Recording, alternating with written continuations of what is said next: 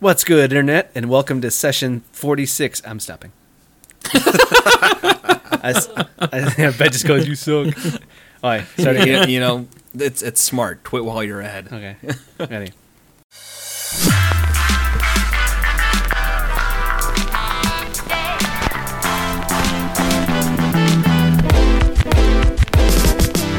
What's good, Internet, and welcome to session 46 of Super GG Radio, where friends chat about video games and all things adjacent. As always, I am your host with the most Apex Legends kills, that is, Alex Arona. With me this week, as always, is Tom Nook fanboy Joel DeWitt. Joel, you getting that hype for Animal Crossing? I guess 2 kills does count as the most kills for the teams we played as. I am thinking about maybe getting a third copy. Maybe our dog can start playing and get some of those apples and fishing for us. Make him trade to you. Make him a mule. All he does is grind for you. It's been so long since I've played Animal Crossing, I can't even remember what kind of trading's offered for that. We don't know what's going to happen with the Switch version, but I will say one word: dedication. I hope I can be as dedicated as you one day. Also with us this week, after his plunge into the Jedi Fallen Order, Eric Getty Gettinger. At least you sound better this week. Yeah, being sick really gave me the chance to build my own lightsaber and finish up Star Wars. Ooh, what color? Pink. It's a no-brainer. I want royal blue. Yeah, you would. Yeah, I would. All right, let's kick off this new year of our regular formatting with some puzzling beta action, try to gain some sponsorship in the news, and shoot our way through the backlog blog, maybe even a bonus segment. Who the hell knows?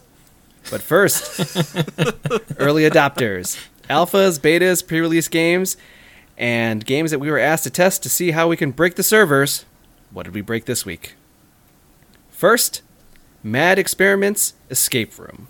This game, we were given a code to beta test and see how we could break it, and we broke it. That's real. Yeah, we did break it. We all played a first-person escape room, and it was like a normal escape room. Getty, you played an escape room the most recently of all of us. Was it like what you would expect? You mean like in real life escape room, right? Yes. Oh yeah. It did feel a bit like an actual escape room. There were elements where you could just like walk around, pick up random objects. I know that's the first thing that we all did when we jumped into this game. So one of the things that is kind of strange, but I'm not sure how you would do it differently, so props to the developer on this, but you're all floating masks. So all of our floating masks were running around the room, picking up all of the items that we could find, and dropping them into the light source so we could find the clues. And that's kind of what you do in an escape room. You try and figure out where your clues are at, or try and pull a thread and see where it goes. Funny enough, there was a lot of red herring items, so it kind of became like, let's just grab everything and dump it into the middle of the room, and I think that might have been our first mistake because it got us kind of lost. Yeah, for sure. The books, we were actually trying to like read the tiny print in the books to see if maybe there were some clues that could lead us through this game. Being someone who has never done an escape room, is that typical of escape rooms to have a bunch of non-related items to throw you off of the actual puzzle? The one that I did, yes. And the couple I've done, it's about 50-50, I think, but I can imagine that, otherwise, if you just have all the clues there, it's an easy 1, 2, 3. But if you have some red herrings in there, you kind of figure out what part is important and what's not. Even one of the later puzzles, part of the message was completely useless, and the second half ended up being what was important. Oh, yeah. So it was a typical escape room where you walk in, you're in someone's office or a den, and there's lab equipment, but there's also a whole bookshelf, and there is a fireplace, a lot of different safes with combinations that you don't understand or what the reference is for. And your job is to figure out through various clues, notes, and things to open said safes, which will then give you another clue to open the next safe or the next puzzle to figure out the next steps. Problem for me though was that in the beginning there wasn't a good light source besides the fireplace. So that's the reason why we took every single clue we found and just dumped it in the middle of the room, was because we could hardly see anything in the dark. Yeah. But that's kind of expected. They want to gate you in some way so that you don't get all of the clues that you need at the beginning. You just need to find the ones that are essential for you to move on. Well, more importantly, going back to what you said at the start of this, is that if you pulled in clues for future puzzles and mixed them up with the current puzzles, it could just add some obfuscation and really confuse you with it, right? So in that way, limiting your visibility kind of forced you to hone in and focus on the stuff you had in front of you. And actually, to be completely honest, Joel, when it got to that point, none of the other things that we found were essential. No, So yeah, we found a lot Yeah. more answer. We solved every puzzle in the room, but at a certain point we looked at the organization of the puzzles and found that you could skip pieces if you wanted. Okay. Yeah. We If just you never were we just clever never enough. got there. Which makes me wonder about the electricity puzzle that we had to complete. Because, yeah, no, I think that you needed to do it in order to put out the fireplace. I don't know. But either way, we were able to figure it out in 2 tries. Yeah, Since so it's- this does have an hour time limit, and even figuring out, I think we got about a third to halfway the first time, and then when we redid it, it was easy for us to breeze through those first puzzles and then focus on the second half. So, and then even then, we finished with like 7.5 minutes left. So Right. it was a tough one. If I were to have one critique, it would be that the picking up of items and rotating it to try to look around it was a nightmare. I mean, I don't know what your guys' experience was, but when I would pick something up and try to use the mouse to rotate it, you would be continually trying to drag the mouse down to keep it in place, just to stop it from moving. Because it was like there was a natural slide of it going back to its original orientation when I was playing for some reason.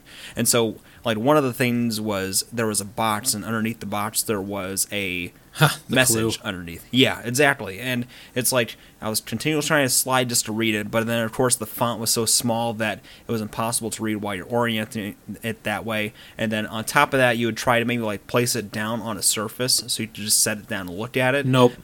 But you couldn't get it to sit upright, or like it would fall through the geometry of the table and fall back to the floor, back on its base. Like it was weighted. Every time, yeah, Joel, same thing Yeah. for me. Every time I picked up that box, I'd be like, okay, now I'm just going to very carefully position it to drop it. Wow. And then the second you drop it, you watch it fly through the air. Damn it! Flip over. Video game physics are tough. It's hard to find that right balance of how much weight to give something, how heavy to be something. You know what I mean? Especially when like there's so many objects in that room. Again, the amount of red herrings. I think there was like 7 or 8 books. Oh, yeah, Joel, that clue that was on the bottom of the box, not important. God damn it! Yeah, right? I think it might have been. It was not. Didn't it have 1-11? That one did not, no. Maybe That was the one on the side of the couch. We should also note I dropped off after the first attempt because I was dead tired when we started. I was zero help. I was just more or less adding to arguments when we were stuck in spots, and just sort of picking up stuff and orienting it around and dinking around. Oh, So- do we need to give out a shout to Ramos for helping us out through this one? Yeah, I'll give a shout out to Alex Ramos, a good friend of us, friend of us, not to the podcast. He doesn't listen, That bastard. that and everybody else. but he was part of the multiplayer Mondays where we streamed this on twitch.tv/SuperGGRadio, as well as it has been uploaded to our YouTube channel. So anyone want to see us struggling through an hour and 53 minutes of trying to figure out an escape room. But overall I like the theme of it being, was it 19? What year was it? They weren't really clear about that. It was like Some the of 1920s or so. I So- want to say was the time period? No. Alex, there was a freaking TV monitor. Oh, you know what? I forgot. I thought it was like an old-timey there was an old-timey record player with the crank. What year was That I'm was not just to like set the mood for Okay. the escape room. I don't think that it actually had any bearing over when it took place, but Got That it. is called a phonograph. Yep. And a Tesla coils and stuff like that. So but I don't even know when that time period is. I'm going to stop. I'm yeah. going to stop trying to figure out time periods. I'm going to say an escape room like this is a unique idea because, for instance, Kelly was telling Joel that she'd never been in an escape room. She always wanted to find one, but they live in near Iowa, and I don't know if there's a whole lot of escape room. There's a big escape room scene out there. I think we might have like one nearby. Well, Yeah. you should take her. But in this instance, I felt very much like I was in those escape rooms I've tried. So I felt like this was a good representation of that. Maybe it's cooler in person to be able to do some of the things that we did. I know in the one that I went to with Beth and my brother-in-law, one of the things was you had to actually lift up the carpet and fold it in half, and the two ends of the carpet made a message. So there is a lot more to it, in the physicality of it, but the game did a good job of representing what it would be to be in an escape room. It would be. I'm interested to see how this game progresses if they include 3 or 4 escape rooms. I think that'd be the price of admission for something like that, 1 or 2 or 3. I know there's a game series like this for mobile called The Room. You ever played any of those? Nope. No, we actually have a board game version of an escape room, and you got to my point is that I'm curious how many scenarios they're going to have for this, because I feel like if it's just like 1 or 2, it's going to be pretty over pretty quick, right? I mean, you have as many chances to do runs as possible. You're going to figure out the puzzles, and it's going to be like one and done. Also, the other thing that struck me is that it worked really well with 4 people. You know, a group of people playing, and I assume that's the best way to do an escape room, obviously. Yes. Yeah. Yes. If it was down to just one person playing this, then I don't see how it's really much different than other 3D first-person puzzle games, right? So that would be my other like caveat. Is I think to get that experience, you have to have a group of people to play this. Otherwise, I don't think it'll hit the same. I agree with that, but at the same time, the room games, they were like I think $2 or $3 on mobile, but they made like 3 or 4 of them, and I went through them. And again, once you kind of know the puzzles and you know the answers, it's pretty much done. But $2, $3, and I went through 4 different ones, $2, $3 each. I think that's you could make up the price for what you're doing if you include 2 or 3, and I'll say this: you're looking for time. If you're looking for time and money, I mean, each one that one took us 2 hours. Mm-hmm. Yeah, and not everything needs to be something that you go back to over and over. So I don't want that to be the takeaway from this either. I mean, I'm fine with a game that is a one-time experience. You got what you did, you got out of it, and move on. It's just something that sort of struck me as we were talking about it. Yeah. And Getty didn't like this, but we did get some hints from their Discord, because one of those puzzles, while clever, seemed insurmountable to me.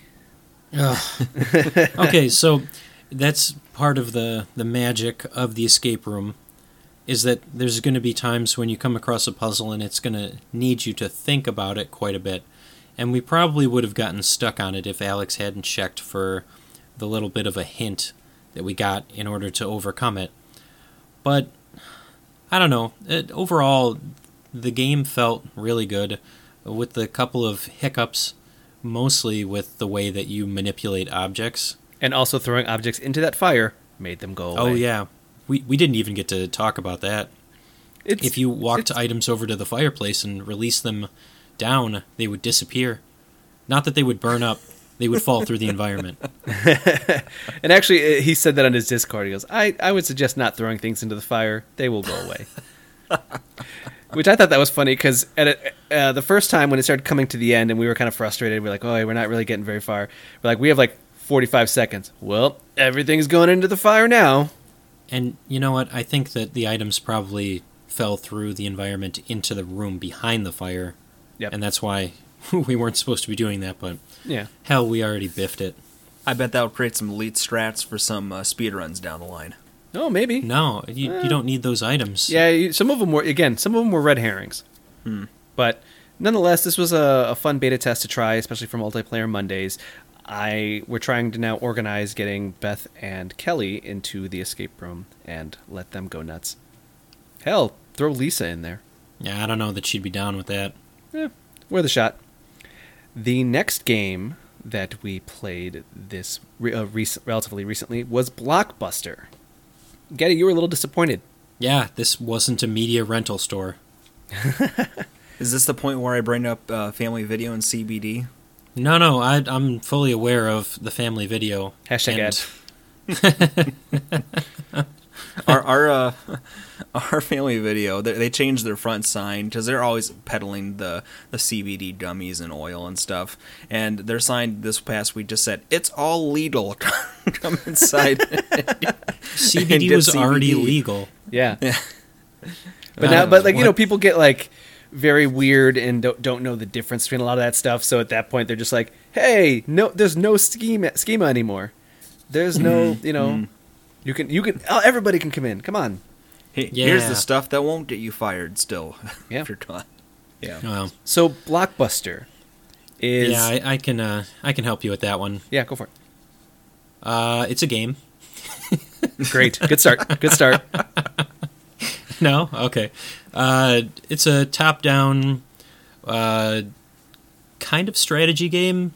I'm trying to find the best way to describe it, but you take control of a block, and you can move it around in any direction, mostly any direction, because there's panels on the floor that you have to follow along. So you can customize your block with all of these different kitschy little ornaments or colors, and then you can go into matches and fall off the map. And hats. Oh yes, I forgot about the hats. But the key to the game is falling off the map. At least that's what I found. That was the key for you. Yeah. So this is a multiplayer versus matchup thing, right? And I think it was 4 players at a time, various map sizes. The tiles, they did color coded based off of what color you're assigned. Well, on it. That's one of the game modes. Okay, I guess that's the only 2 I ended up getting in, because that one was like the end of the match. Whoever had the highest count of color counts was the winner. Right. And you could either like just go 1 by 1, and your block would be just rotating as you hit each square. Or you could, there was this charge up move that if you held the space bar for a few seconds and were pointed in the right direction, you would basically fly down the entire lane and connect all the lines there. But of course everybody else is doing the same thing. So it's kind of like the Splatoon thing where everybody's just sort of going over each other's map spaces, but also you can also kind of knock into other people and knock people off the side. And if that happens, you get sort of like a timeout for 2 or 3 seconds. And you have to just wait there while everybody else is accumulating spaces. So you only got to play the Color Clash, Joel? I guess so. I didn't realize there was more than that. Alex, did you get to play Yes. any of it? I played. So what did you play? I played every mode. There was what is it? There was a death match where you tried to shove each other off of the map, and your little boosts would knock somebody off. And if you knocked each other at the same time, it would just stun you both. And then around the edge of the arena were arrows that would, if you got close enough, it would just shoot you off the edge. So I think we can preface it by saying that there were a couple of different maps available, depending on the game mode that you played. So I never got to play King of the Hill. I only got to play Color Clash. I think there were 2 stages available for that, and the deathmatch, which I think there were 3. It was 2 or 3 again. Yeah, it was available 3 for that. Yeah, I just couldn't get anybody to pick King of the Hill.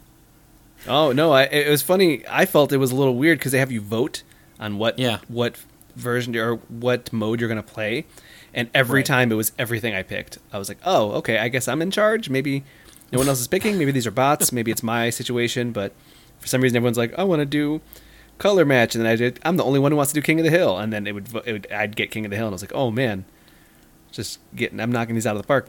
King of the Hill, it was pretty interesting just because the different maps offer different locations regarding I want to say hazards, like in the jungle map in the middle of the 4 squares in the middle had bombs in them that would blow you up. Yeah. And then there are also, again, the different arrows on the ground which would shoot you in different directions. They had those arrows in the color fight, but in the death match they'd be near the edge. So if someone shoved you onto one of those, you'll go flying off the map and you lose.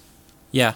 I had a similar experience with Deathmatch. It was fun, and it was cool to see all the customization. Again, I had a little top hat. I had a matrix cube, so my cube looked like a matrix, and I was just rolling around the grid with a cool matrix all over my body. That was cool. But it does beg the question, how much are you willing to pay for all of those cosmetics? I mean, that's always a good question. Nearest whole dollar amount, go. For all of it at once? No, like over the course of your time playing. $1 per cube. $1 per cube? Yep. All right. What about you, Joel? 0. Oh, see, Yeah.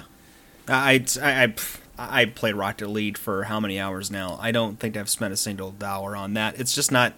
You're not the whale. Yeah, it's not the marketplace I engage in. It doesn't appeal to me enough to where I feel an itch to do it. The core game itself is what drives me to play it, and if they do anything like the Rocket Leagues or the Overwatches of the world anyway, hopefully they will offer some sort of Grindable currency?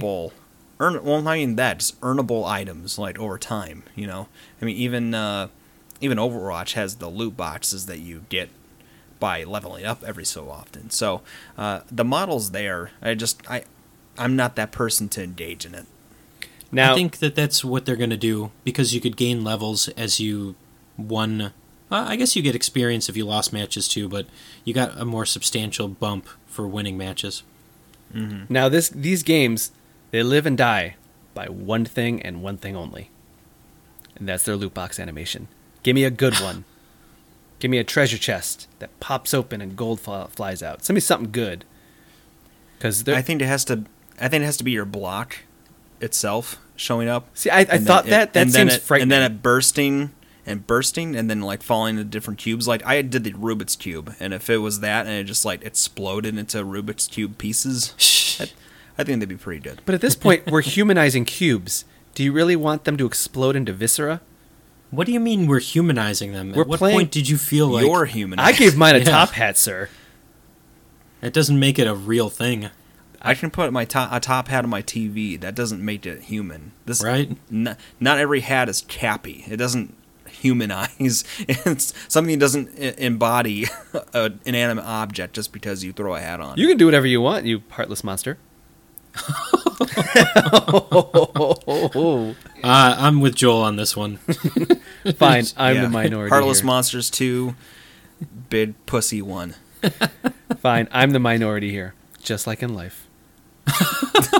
Wow, I can't believe you took That- it there. I played the race card on that one. Yeah. Blockbuster Should overall. I feel bad? No. Blockbuster overall, I'm going to say that it's got some room to grow. I like the way it plays currently. It's got a good model, but I think that it could use some more maps. Even some of the maps currently, I felt were a little claustrophobic. If that's Yeah. if that's a thing, because it felt like some of the times I didn't feel like I had a whole lot of room to move, and maybe that would make some of the matches way too long. I haven't crunched the numbers. I don't, obviously I didn't run this algorithm myself, but they did feel a little tight. I agree with you. There was one that was like an 8x8 grid, and like it with 4 people, there's just too much congestion when you're trying to go around in that. And I mean, I guess the idea would be like it's purposeful chaos forcing you to encounter the other ones and confront them more consistently. But in practice, it was just kind of frustrating for me. Okay. There's plenty of room to grow with Blockbuster, and might as well keep an eye out on it and Nope. see how it moves. Or rather, Oh, how you it mean the game. how it rolls. There we go. Now that we did a virtual escape room, I'm setting one up at my house now called Beat Comics Zone or You Can't Go Home. Who's in? No. Anyone? Do you No. have a spare bed? Because I'll be staying for a while. Yeah. Let's beat Comic Zone. After the break.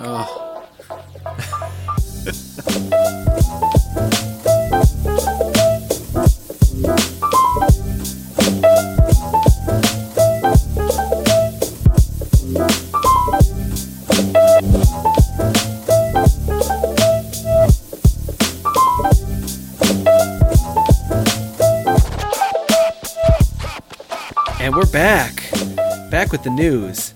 Not all the news. Just the news stories that caught our eye from across a dimly lit bar. You made it sexual this time. I did make it sexual. I kind of prefer this. Okay. Hey, news.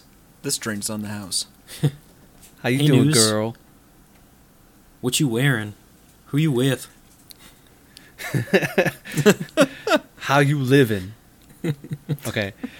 So the news is Please tell me you approached somebody with that. No, I've never done how you living, but Beth has gotten where you coming from, girl. Beth is like, from my hotel room. That's weird. Okay, so news is kind of light this week, but we're gonna hit a couple points here. The new Switch model is supposedly launching this year. Some speculating a Switch Pro. Joel, do you want to take the lead on this one? I don't know why we're doing this. I mean, let me put it this way. I don't know why this is a possibility. Okay, so the general news is that there are rumors that a new Switch model is coming this year. Some are speculating that is a long-rumored Switch Pro, which would be a iterative redesign of the Switch that would be on par with the PlayStation 4 and Xbox One, positioned to come out at around the same time that the Xbox Series X and the PlayStation 5 would be coming out. There's also alternate speculation that maybe this isn't the case, and since they just did an iterative update with the base model, the Switch, and with the Switch Lite, that they'll just ride it out, which is sort of where I land more on the scale. I don't think there's value in a Pro Switch model. I see the case for wanting to try to not get too far behind, because that was what the Wii had a problem with back when its life was ending. It's just it was so far behind technologically from everything else that third parties didn't even want to bother making ports for it at all. But this thing is already crazy popular. Its brand is not about being a huge powerhouse or anything. It's about the portability and the flexibility of being able to play where you want, how you want. And I don't know what the point of it is. I don't see the value in it. Well, you're also got to think, though, some of those ports that are currently happening are garbage. I mean, yeah, no offense, but and like Doom, Witcher 3, Wolfenstein, I hear Skyrim's all right, but that's... And you know what? Good on those developers for putting the effort through, and I'm sure there are people that are happy with them, but realistically, I wouldn't want those ports on Switch.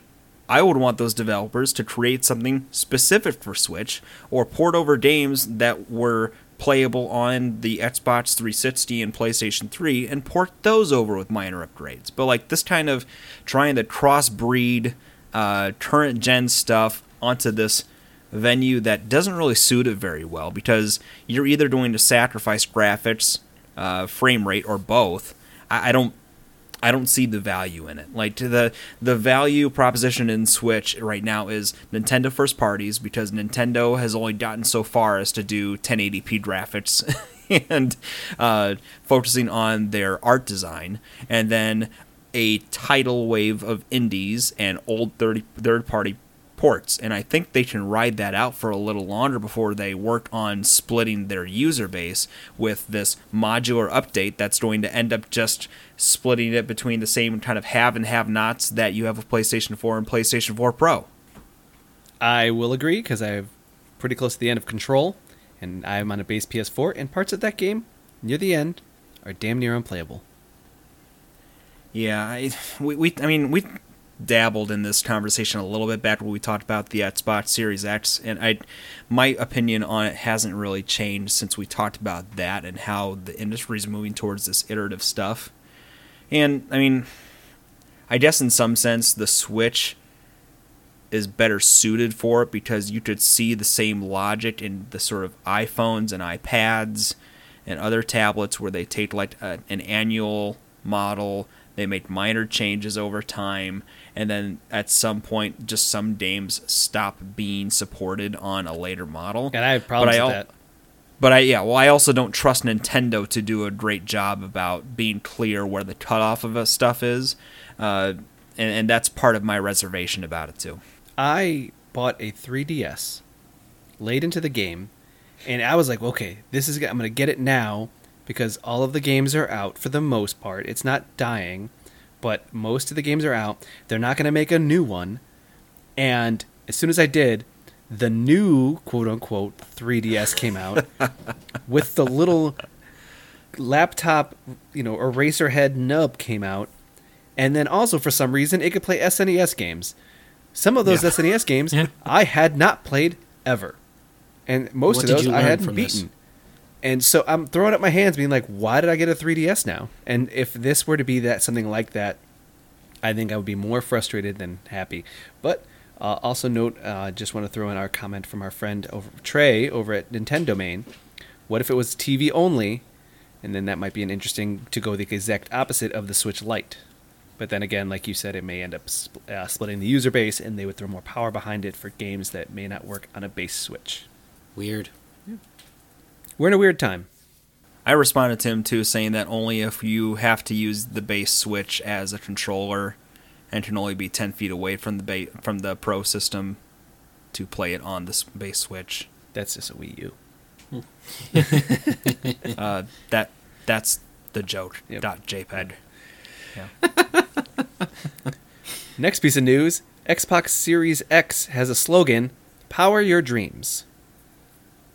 Now for me, that's not news. It is news. Well, it's more about the fact that I wanted to think about if you guys had any better slogans for the new Xbox. I mean, of course, you could just go like real hood with it and say Xbox Series X, make it clap. There you go. There we go. Go to hell, Alex. Xbox Series X, more clever a name than PlayStation 5. Xbox Series X. We ran out of X's. XXXXXXXX. Let's see here. Xbox Series X. This shit slaps. Okay. I still don't. This is supposed to be more clever than the PlayStation 5. They're just adding a series to it, and I still don't know what that's supposed to imply at the end. It's supposed to imply that the whole point was that they could never keep up with the numbering scheme of the PlayStation, being that's why they went 360 when the 3 came out, and that's why somebody screwed up royally when they started naming their systems. Yeah, that was a choice. Somebody in a meeting deliberated, and that was the consensus pick. Or some boss who was a real dick decided that he was going to strong arm his way to his answer. That is not.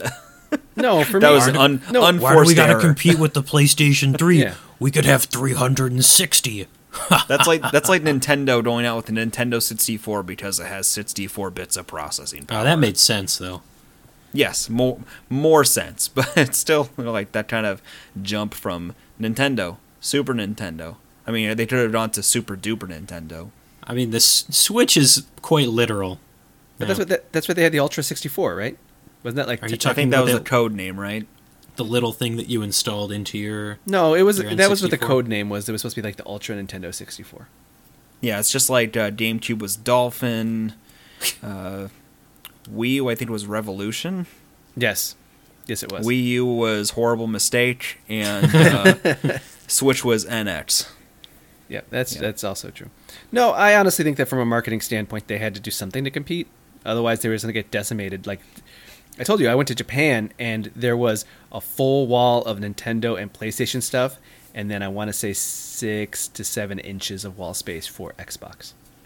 Well, that's a mixture of things. Like it is one like yes, Sony and Nintendo have had a historical foothold in Japan, being Being but Japanese also, companies. yeah, they're based out of Japan. So like it is generally hard in Asian nations for Western companies to eat their way into their businesses and into their ecosystems, and it usually requires some sort of partnering with a local business to make your way in and to gain a foothold.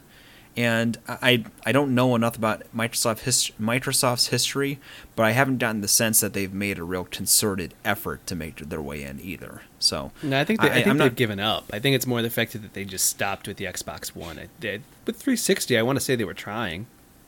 Yeah, that could have been the case, but also I was not I was not plugged into Microsoft at all by that point. So, Well, Xbox Series X, power your dreams.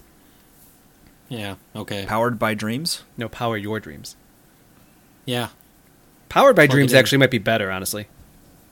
Yeah, except that would be stealing from dreams. Oh, you know what? You're right. You're right. All right, last piece of news. More Batman teases from WB, Joel, I'm excited about this. as am I. Let us have our moment, okay? You got to switch it up here already. I will. I will. Candidly, I am planning on going back to the Arkham games sometime. So I'm gonna reserve my disdain to one long sigh, and we'll move on.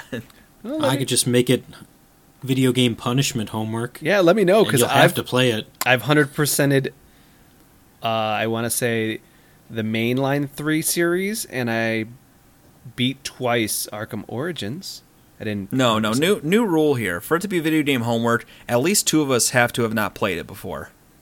Also, video game homework is not supposed to be a punishment. You started it. I Yeah. did not. When did I Yeah. punish you? Doty Literature Club. Was fun, and it was a good conversation. Suicide Murder Club. That's what it was. There's new content, Joel. Don't start with me. That should be Could've been news. worse. It could've New been Doki some Doki kinda Literature Club content coming out soon. Yeah. That's true. Doty Literature Club, Waifu Wars. I would play that. Getting us out I of know here. you would. Maybe Microsoft will power our break. Can you imagine getting that sponsorship? Let's settle for White Claw. Super GG Passion Fruit? Make it happen. Hashtag ad. Okay, I now, can't believe I made you skip the Batman news. we talked about the Batman Right. news. There's not much to talk about. It was an image. It was a rumor.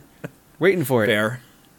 That's what everyone's talking about. They're like, great, more teases. The game will come out, what, in 3 years? Anyway. If they're teasing it, I bet it's closer to 2 or 1. It's more about the fact that they're giving such minuscule information with no payoff. Usually it's a leading up to something, but the gaps between them are like months in between. It's going to just fizzle. Okay, I'm taking us on a break.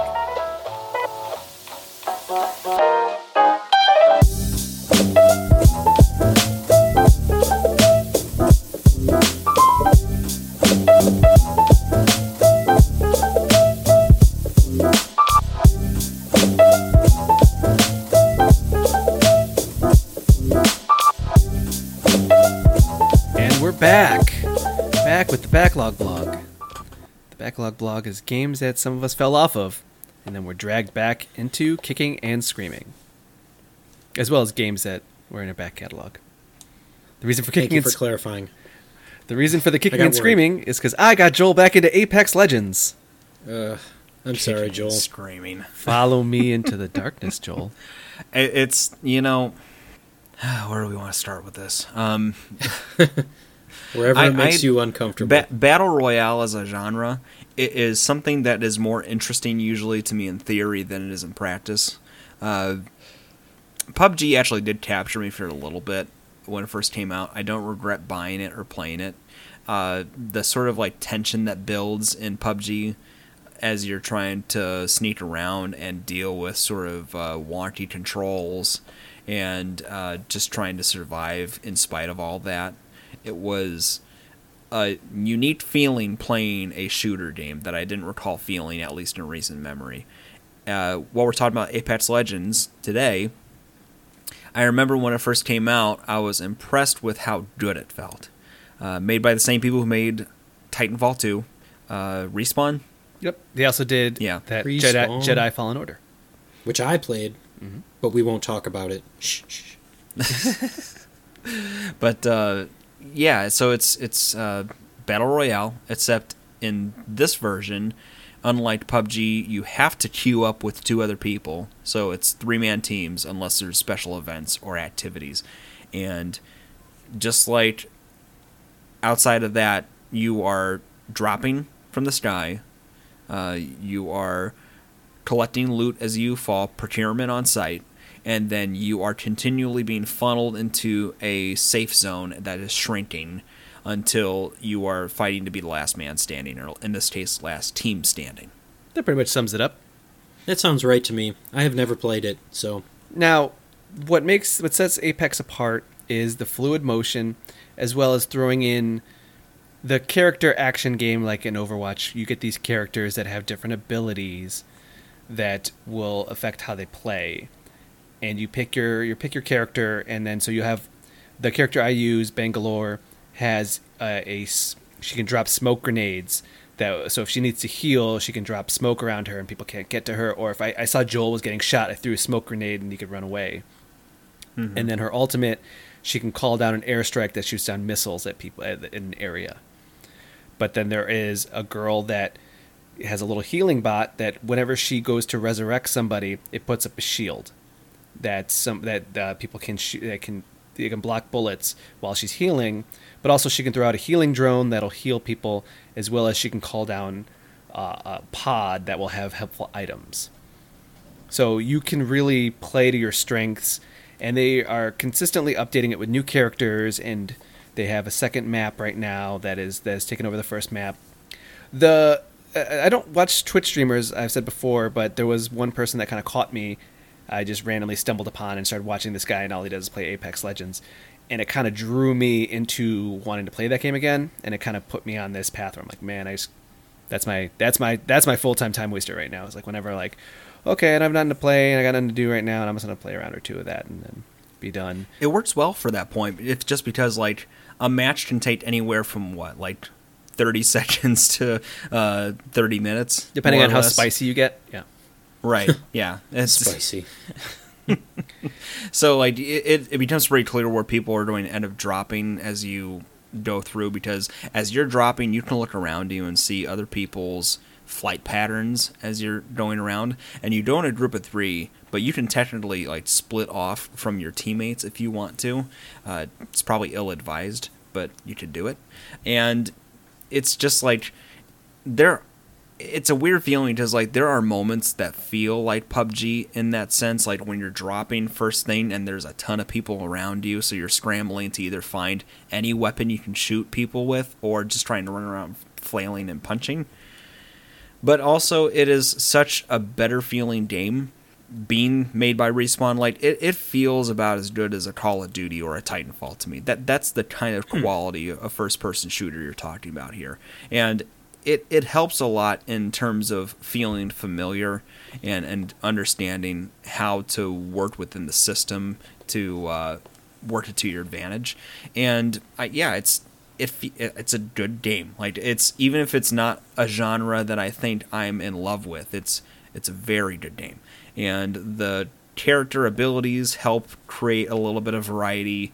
And unlike PUBG, in this game, the respawn or the reviving your teammates thing is a little different in that you can be downed but not dead.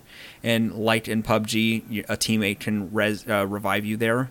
But if you're downed and then you're killed, it leaves a tablet or a card that a teammate can pick up and run with. And if they make it to a respawn, little terminal, you can then bring them back to life.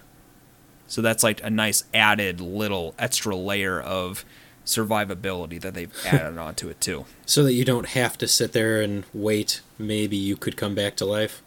Right. Now, the only downside about that is if you get to the point where you have to be completely resurrected, you lose all your gear. So, right. You're resurrected, you're completely naked out there, you have to go try to find scraps, and usually, if you're at that point in the game, a lot of the areas of the map have been cleared out of the good stuff, so you're going to be handicapped a little bit in that way. Until you kill others to get their stuff. Well, until you kill so others ominous. to get stuff, but I think I've gotten maybe one kill every night we played. Yeah. Yep.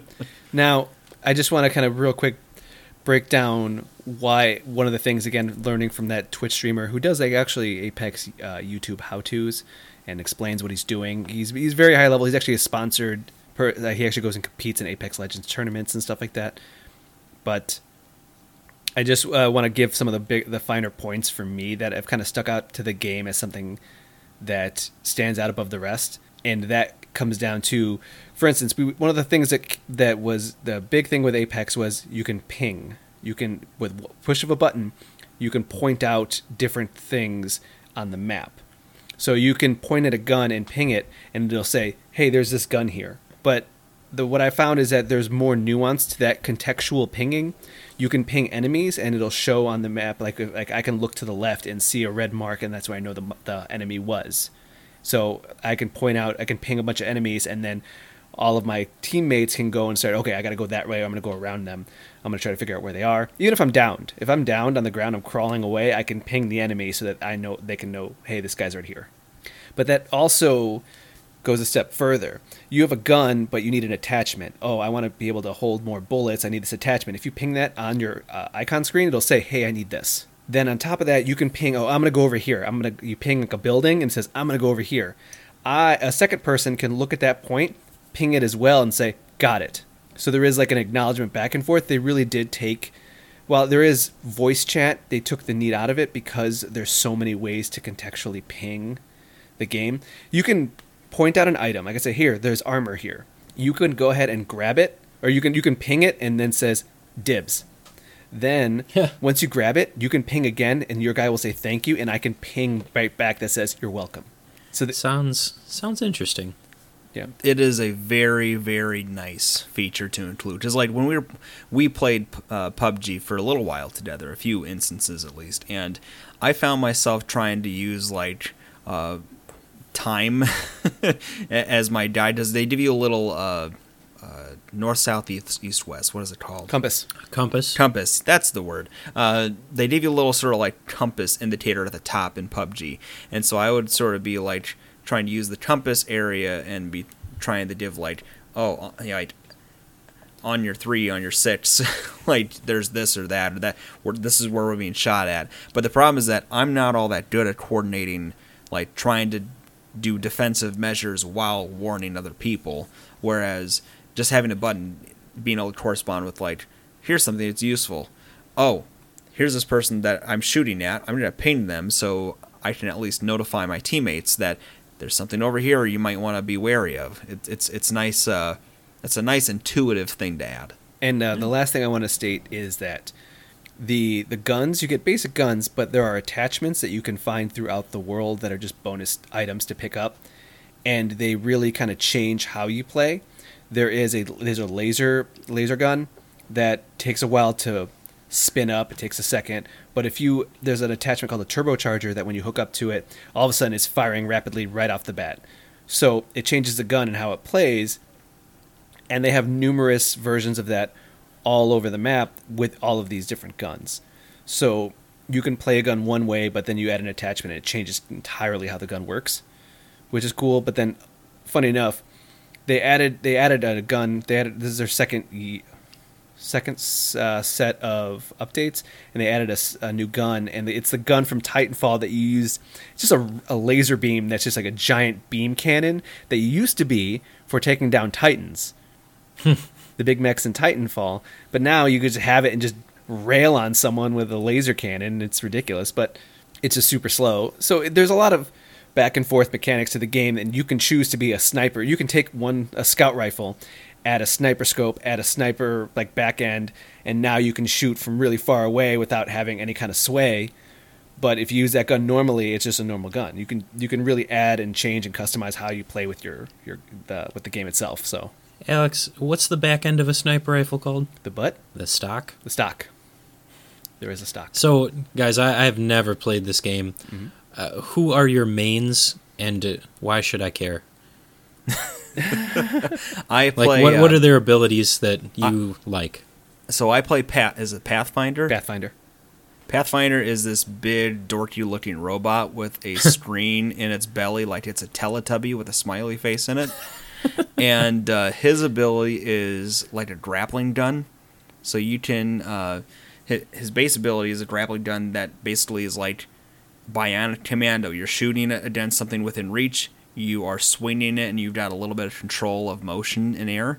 And then his ult ability is basically like creating a zip line that'll reach a lot farther. So It creates a lot of cool verticality and movement as you're running around. Also, he has dodge stuff. He has a secondary ability that there are certain points on the map that you can go and plug your USB finger in, and it will show you where the next circle is as the circles are closing. Ah. Each That person sounds kind of pretty has a handy. different, like a third, not really a big deal ability. I use Bangalore, who uses the smoke gun and then also calls down the missiles. But as soon as a shot gets fired in my direction, I get a boost to speed to run away. Smoke gun? It's a little cannon that she shoots at the ground. It shoots 3 different smoke grenades around you so that you can be blocked. Oh, okay. Yeah. All right. Yeah. Apex Legends is a lot of fun. Hey, Steve played with us, and he had a great time. Not with me and Joel, but he played with me, and he had a great time on PS4. Now, Getty. Yeah. I was gonna it's say, I free, think that- it's that- free everywhere, isn't it? Yeah. It definitely sounds like there was something behind it. Like, yeah, he had a lot of fun, not with Joel. God forbid. Hey, no. Well, Joel doesn't play on PS4. He was playing on PC with me. You know, it used to be just implied that nobody had fun playing with me. Now it's just being overt. Hey, man, I didn't. You were killing it the other night. It was good. I killed one person. We talked about this. Getty, you played Mutant Year Zero. Road to Eden. This is on my list. I'm waiting for it to go a little cheaper on Switch, but that is definitely something I'm keeping my eye on. You got it for free on the Epic Games Store. I know. Yeah. You got it for free on the Epic Game Store. I know. That's but how epic it is. I don't want to play it on PC. Tell me about it. You don't want to play it on PC? I want to play it on the go. All right, so I would describe this as a top-down strategy, tactics, and it has role-play elements. Can we call it an XCOM-like? We can call it an XCOM-like. I was going to try and avoid saying that, but you already got it, so. Way to be pejorative. At least I Joel. didn't call it a Zelda-like. Yeah, it's got Zelda-like Way to be pejorative, mechanics in the game. So the basic backstory of the game, it's the near future. The world is ended, and there's one last beacon of civilization that sits in the middle of what the place is called, the Zone. So you go to this suspended city where you're based out of, and you got 2 mutants that are like your main go-to guys. You got Borman, who is a boar, and then I believe the other guy is named Dux. Yeah, he's the duck. They aren't clever with their names. Not at all, but I don't think that they have to be. And the tone of the game is very serious for what it is, because the world has gone through this plague, and there's not very many people left. And the mutants that are on your team, they're the ones who have to go out and they find scrap and materials in order to keep the last city going. So the actual gameplay, it's open world zones. So each one of the zones that you can go into is open for you to explore. You can pick up items. And then combat is where you become squad-based and tactical. It is not like XCOM in the aspect that you do get to move freely around the map before combat starts. So in XCOM 2, you have to still position your characters and move them around the map in the grid-based form. This one, you can move around freely, and then once you start combat, then it creates the grid on the ground, and you have to move in the parameters of what each of your characters can do. This doesn't have like a mission system. You're not dropped onto one map, right? You're continuously traversing. You're continuously going from map to map. So you do get a mission. It starts out pretty simple. It's like, just get back to base. Okay. So you have to make your way through the zones, killing bad guys as they come up, or you can completely circumvent it. The game is kind of forgiving like that. However, you do need to level up, and the only way to level up is by killing bad guys. Of course. So the ones that I played I played a little bit of XCOM, and then I played through Phantom Doctrine. And one of the differences between those two, besides the theme and tone and aesthetic of it, was that XCOM leans heavily into chance and percentages about your likelihood of hitting. And Phantom Doctrine, it would give you a clear cut, like, from here, this will hit. This is how much damage it'll do. Where does this fall on that? Yeah, It's the same kind of thing. You get a percentage when you go to attack. Okay. But it's not as random as XCOM in my experience. So 75% actually feels like 75%. That's good to know. It doesn't... Yeah, because I feel like XCOM 2 would screw me over on purpose. It'd be like, you have a 95% chance to hit, like, okay, I shoot, miss, completely biff. Yep. It's not even close, guys. No. I know you said you had a really good time with this, and I'm excited to get into it. I just want to note the one problem I had with this that I found out later was that you only have these, 3 or 4 characters? There's 4... Hold on. It's the duck, the There's boar, 5. and the lady. There's 5. 5? Okay. Yep. That's better. So you get duck, boar, a lady with horns, a guy with no physical mutations that you can see, and then you get the fox lady. There we go. See, that's cooler at least. I thought you just had the main 3, and then I was kind of bummed. I was like, I want a whole squad, and I want to change them out. I want different mutations. So in that case, since it's limited to that many, I assume there's not permadeath then. There is, yeah. Oh, there is. Yep, depending on how you play. It sounds like you really screw yourself then if you... Yep. Oh, yeah. Okay. All right. I Yes. mean, that was another thing I felt about XCOM and especially Phantom Doctrine is that for Phantom Doctrine there was such a high head count of agents. I never really felt like I was in true danger of funneling myself into like a no possible way to win state.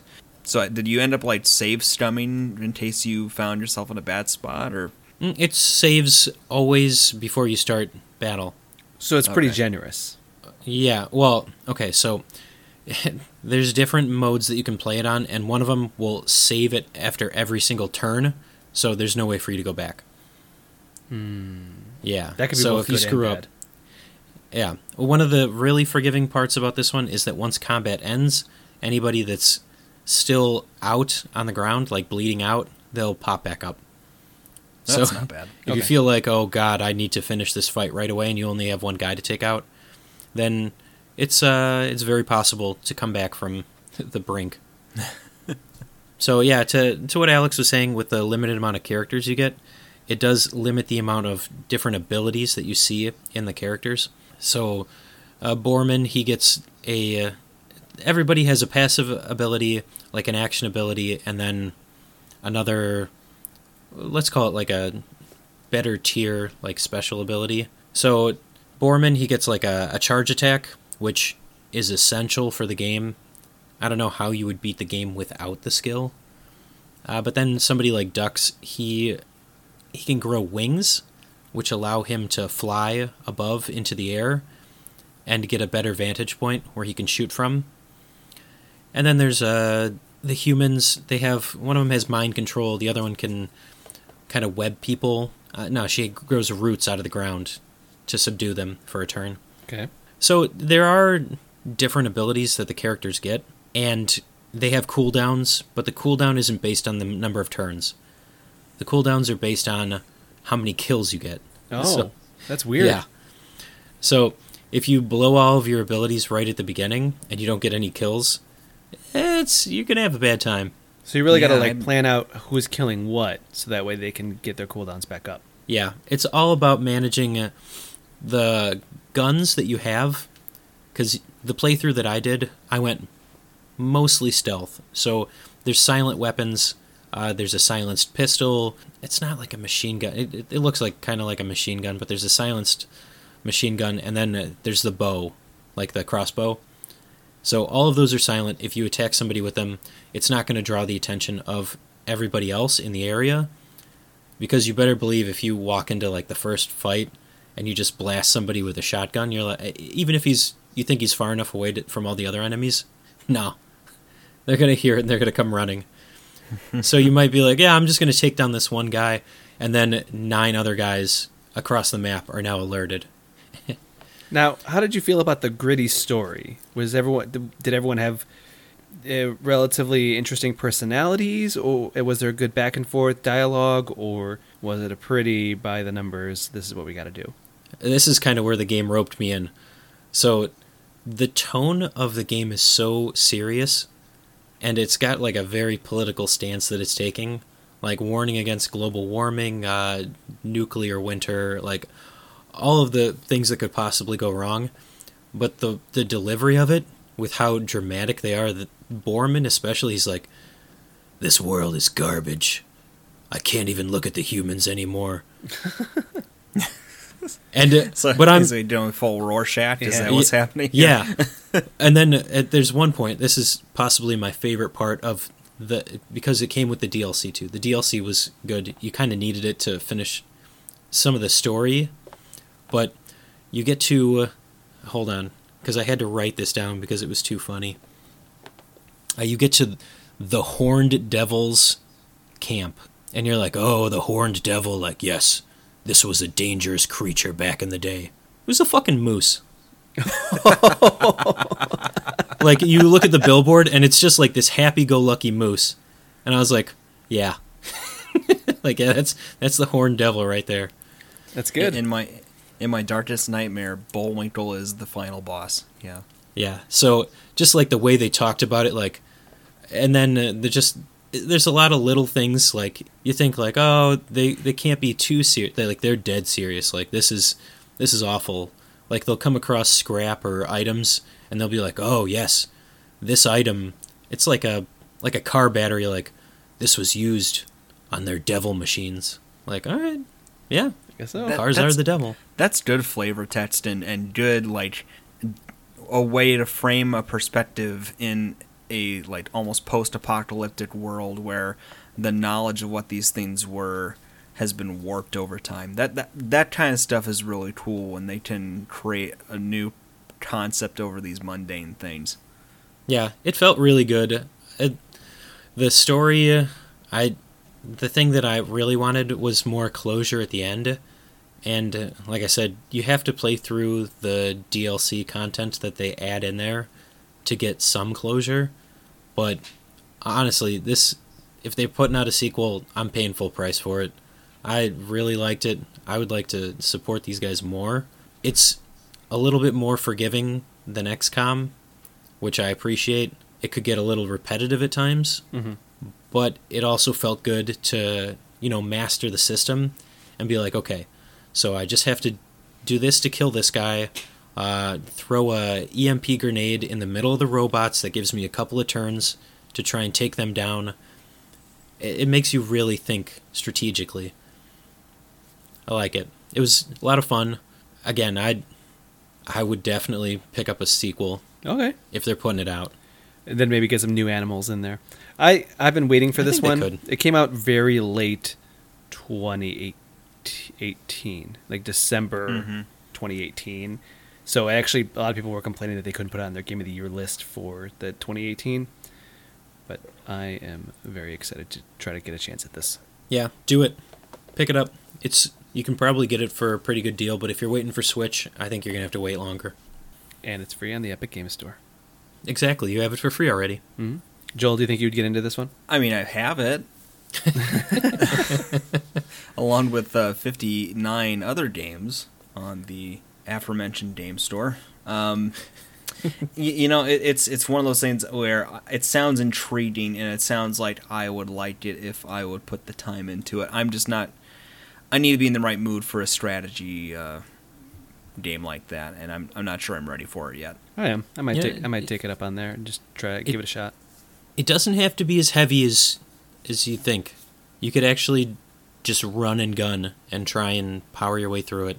I'll let you know how Okay. that goes. I'm usually bad at stealth. Yeah, it's nice that you can do the stealth, like you can position your characters around the map and wait for somebody to show up and then get the jump on them. But if you really want to just run and gun, man, I'll tell you, you can do it. There were a Okay. couple of times when I was just like, screw it.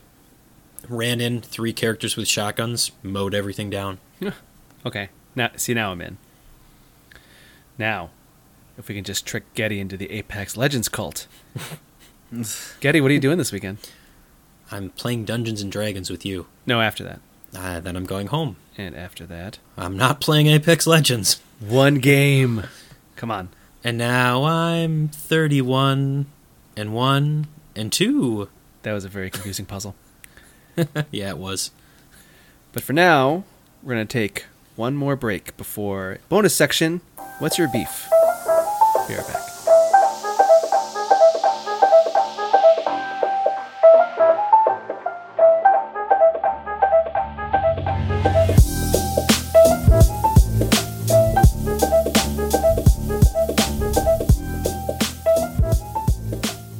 And we're back. Back with What's Your Beef? Because I got beef. Wait. I think I know what it is. Okay, so, no, I just wanted to discuss real quick a problem I've noticed in the games that I've played over the last couple of years. And it's not a massive problem. It's not a consistent problem. But it has shown up in a way that I wanted to discuss. It's called giving you a plethora of options to play the game however you want and go to different sections and explore and just make your own story. And then it's time for story, and we're going to railroad you from beginning to end and just kind of push you towards the end as quickly as possible. Games like Final Fantasy 15, Death Stranding, and most recently Control. Love Control.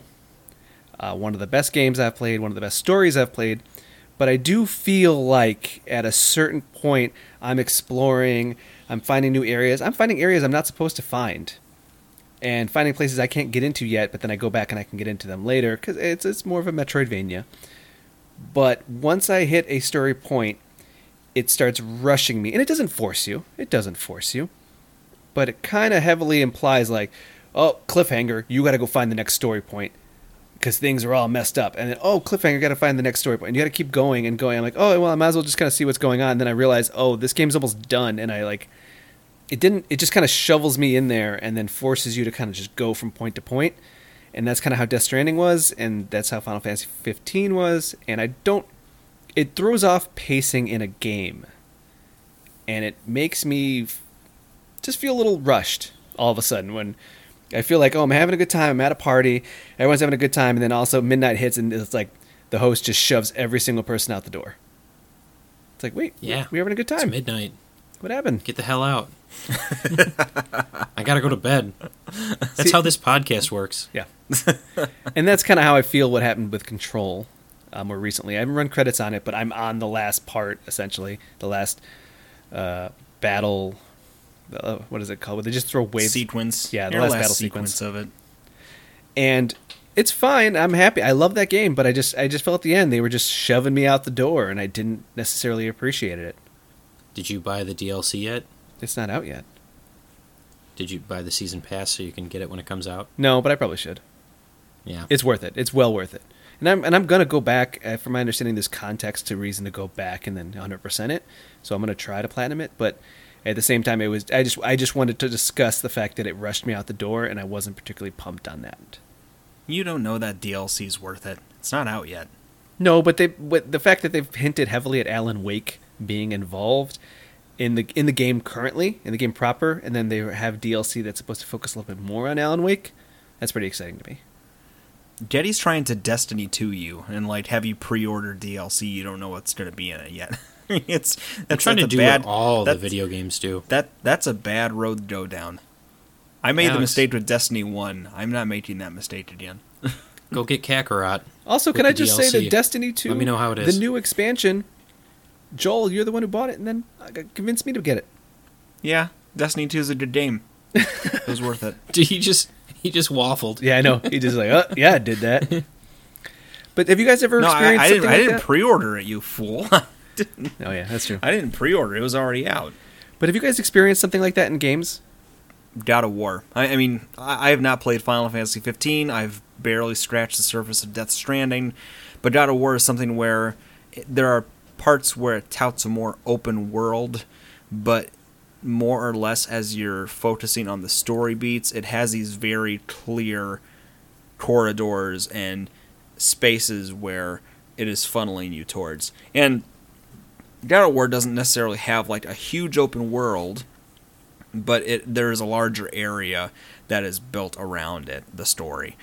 So in that way, like it has similar challenges, but it's kind of them splitting the difference, right? I mean, it's them wanting to have those sort of tight narrative segments, but also have the freedom that people are looking for. Because I'll tell you, I played a little bit of Shadow of War earlier this year, and that thing tries to handle it differently. So no matter where you're at in that game, it is in an open world. Like you can be within the midst of a mission outside of a few of them, and you can be sort of like running around the entire area and just causing general chaos. And there was a spot where I had aggroed a bunch of orcs, but like my mission marker was to get to this one character in one spot, and once I got to that one character, all those monsters that were chasing me down disappeared. Just disappeared around Nice. me, and then it just went to the cinematic, got out of the cinematic, everything was reset, the whole table was reset. So like it is this really immersion breaking kind of thing where it's like, this is a game and it's not trying to really tell me a well thought story. It's just a game, a play box, a toy box to play in, right?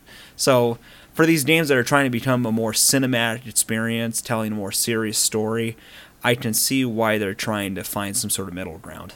No, I see the middle ground there, and I don't want it to be a massive open world RPG or those kinds of games. I lose the plot in those, and that's a very well chronicled thing. I have problems with the Skyrim. I have problems with the Fallout. I can't do it. But at the same time, let's bring it right back to Arkham. Arkham City, Arkham Knight? Either one of those games, I felt like the game would stop and pace yourself and say, "Hey, take a break, go do some other stuff." You know what I mean? Just go ahead and try to figure out how to like, oh, here's a story beat. Then let's stop. Let's do a little bit more stuff. Then let's take another break. And like, let's do some more side stuff. Just explore the world, then go back to the story. Not just like backloading it all into one solid thing. Yeah, that was more common in the PlayStation 3 and Xbox 360 generation, because it was similarly the Infamous games did that, where you have this open sandbox world, and then you hit the mission, and the mission was this very clearly choreographed thing that you are funneled into once you decide to go to the mission. But until you do, you've got the rest of the sandbox to go play in. But it would break it up, though, right? It wouldn't just do it all in one big kind of like shotgun thing. No, it was at your leisure, pretty much. And that's what I'm saying, is that in the Batman Arkham games, there are points that say, here's the story, and you do a cinematic thing, and then you pop back out and it goes, oh, here's the open world again. If you want, go ahead, do some more stuff. But then another story beat will happen. It just the pacing is different, and I prefer a pacing that keeps me engaged longer than just kind of shoves me out the door quick. And I guess I don't want a padded out thing either, but I just felt that it just really kind of rushed it in a way that it seemed off, and it felt a little. It felt different. It felt different than the first half of the game. Yeah, the only problem for you now is that the thing that you're having trouble with, it's kind of the thing that's in vogue right now. So unless there's a shift back to that more open style come PlayStation 5 and Xbox XXX, I don't know if we'll be seeing that anytime soon, except for like the Saints Rows of the worlds or the Crackdowns of the worlds that are more about being explicitly about screwing around in that open world. Yeah, man, you're stuck. Yeah. But Getty, do you understand what I was saying with Final Fantasy 15 at least? I get what you're saying. I feel like at some point, though, if you've gone and done everything that you can in that big open world portion, then they want you to, play through and finish the rest of the game. You could always go back. You could teleport back anytime after what? The train? Well, yeah, I know that you can teleport back. I'm just saying is that the pacing can be better. I think that the way that they formatted it, open world at the beginning and then towards the end, trying to get you to finish it. Yeah, if you don't take the time. But at that point, I had done everything that I could. I felt like I had accomplished so much, so I didn't have a problem with finishing the story. Well, that's my beef. Now, if anybody would like to write in about any of their video game beefs, they can at superggradio@gmail.com. I still think this segment needs to be changed to Nerd Rage. We'll workshop that. Right now, we're going to work on one last thing. One last thing is our one last statement, our sign-off, something to send you, the listener, into the weekday us into the weekend. For me, I started Super Metroid, just to fill that void in my back catalog that I've never touched any of those games. Gotta tell you, it helps to know what the buttons are. They don't have those good old-fashioned tutorials that they have nowadays. I don't have the manual, so let me tell you, it took a while for me to figure out that there was a dash button.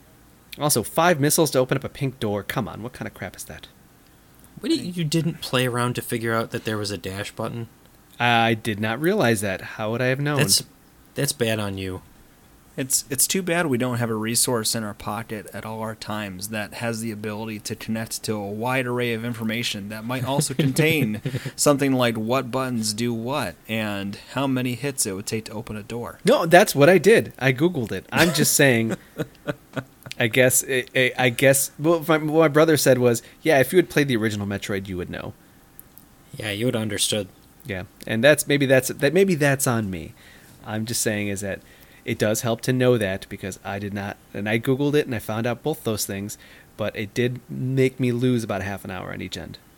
What do you mean a half hour? How long were you on the internet? Did you start looking it up? No, not that. No, not that. Video? The pink doors, it trapped me in a spot where I couldn't escape. Like there's a spot you can roll into a ball and get down, and there's a pink door, and you can't jump high enough to get back out where you dropped in from the ball. And I didn't know how to open a pink door, so I tried to putz around, tried to find a way to climb back up, and I couldn't. Reset, went back to my save, explored the whole rest of the map. Only found was pink doors. Well, I can't do anything there, so I tried to drop down. I'm like, I can't really be stuck there. I must have done something wrong. I roll back down there. I get stuck again. It's a whole thing. Wow. You didn't think to shoot the door? I did, 4 times. No indication that it did anything. All right. Getty, what's your one last thing?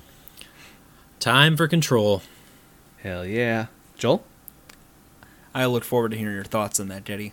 Alex, we talked about this a little bit, but I've picked back up Persona 4 Golden.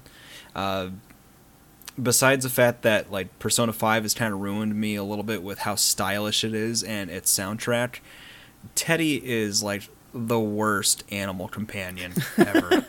just complete trash. I mean, Morgana just wipes the floor with Teddy, and he's just such a whiny bitch. Oh man, don't go on the Persona the subreddits, man. They will tear you to pieces. It is aggravating as shit. There's a lot of Teddy defenders. And I'm going to say this too. I liked Igor's voice in Persona 5 better than Persona 4. There, I said it. Well, you've played Persona 5. You know that that's not the right voice for a reason. Shh. Yeah, you're not allowed to have that opinion. To this. We didn't give anything away. That's a very far said plot it's not point. his voice. It's not his voice. Yeah. But yeah, I don't know. There's some weird dissonance between this, like, again, Igor looking guy and this kind of wispy voice going on the whole time. It's a weird dissonance that I've had to get used to. The Persona fan and me and my brother, who we'll discuss it next week, but when we played Persona 5, we were actually upset by Igor's voice. Yeah, I can understand if you've had an affinity for the series and having them make a change that isn't explained. Why you'd feel that way. So I don't blame you, but it's not hashtag not your Igor. No. I'm starting to think Twitter was a mistake. I love Twitter.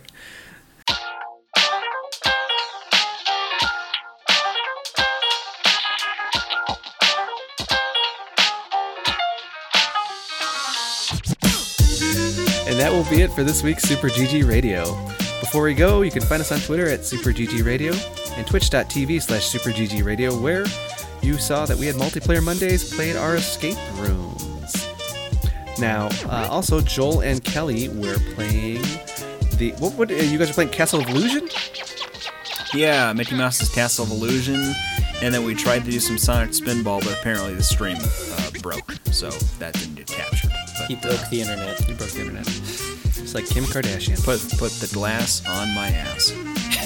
Episode title. If you'd like to reach us questions or input, our email address is superggradio@gmail.com. And provide a review on iTunes or the Igor voice modulator of your choice. Thanks for listening. GG Joel. GG. GG Getty. Good game. Good night, everybody.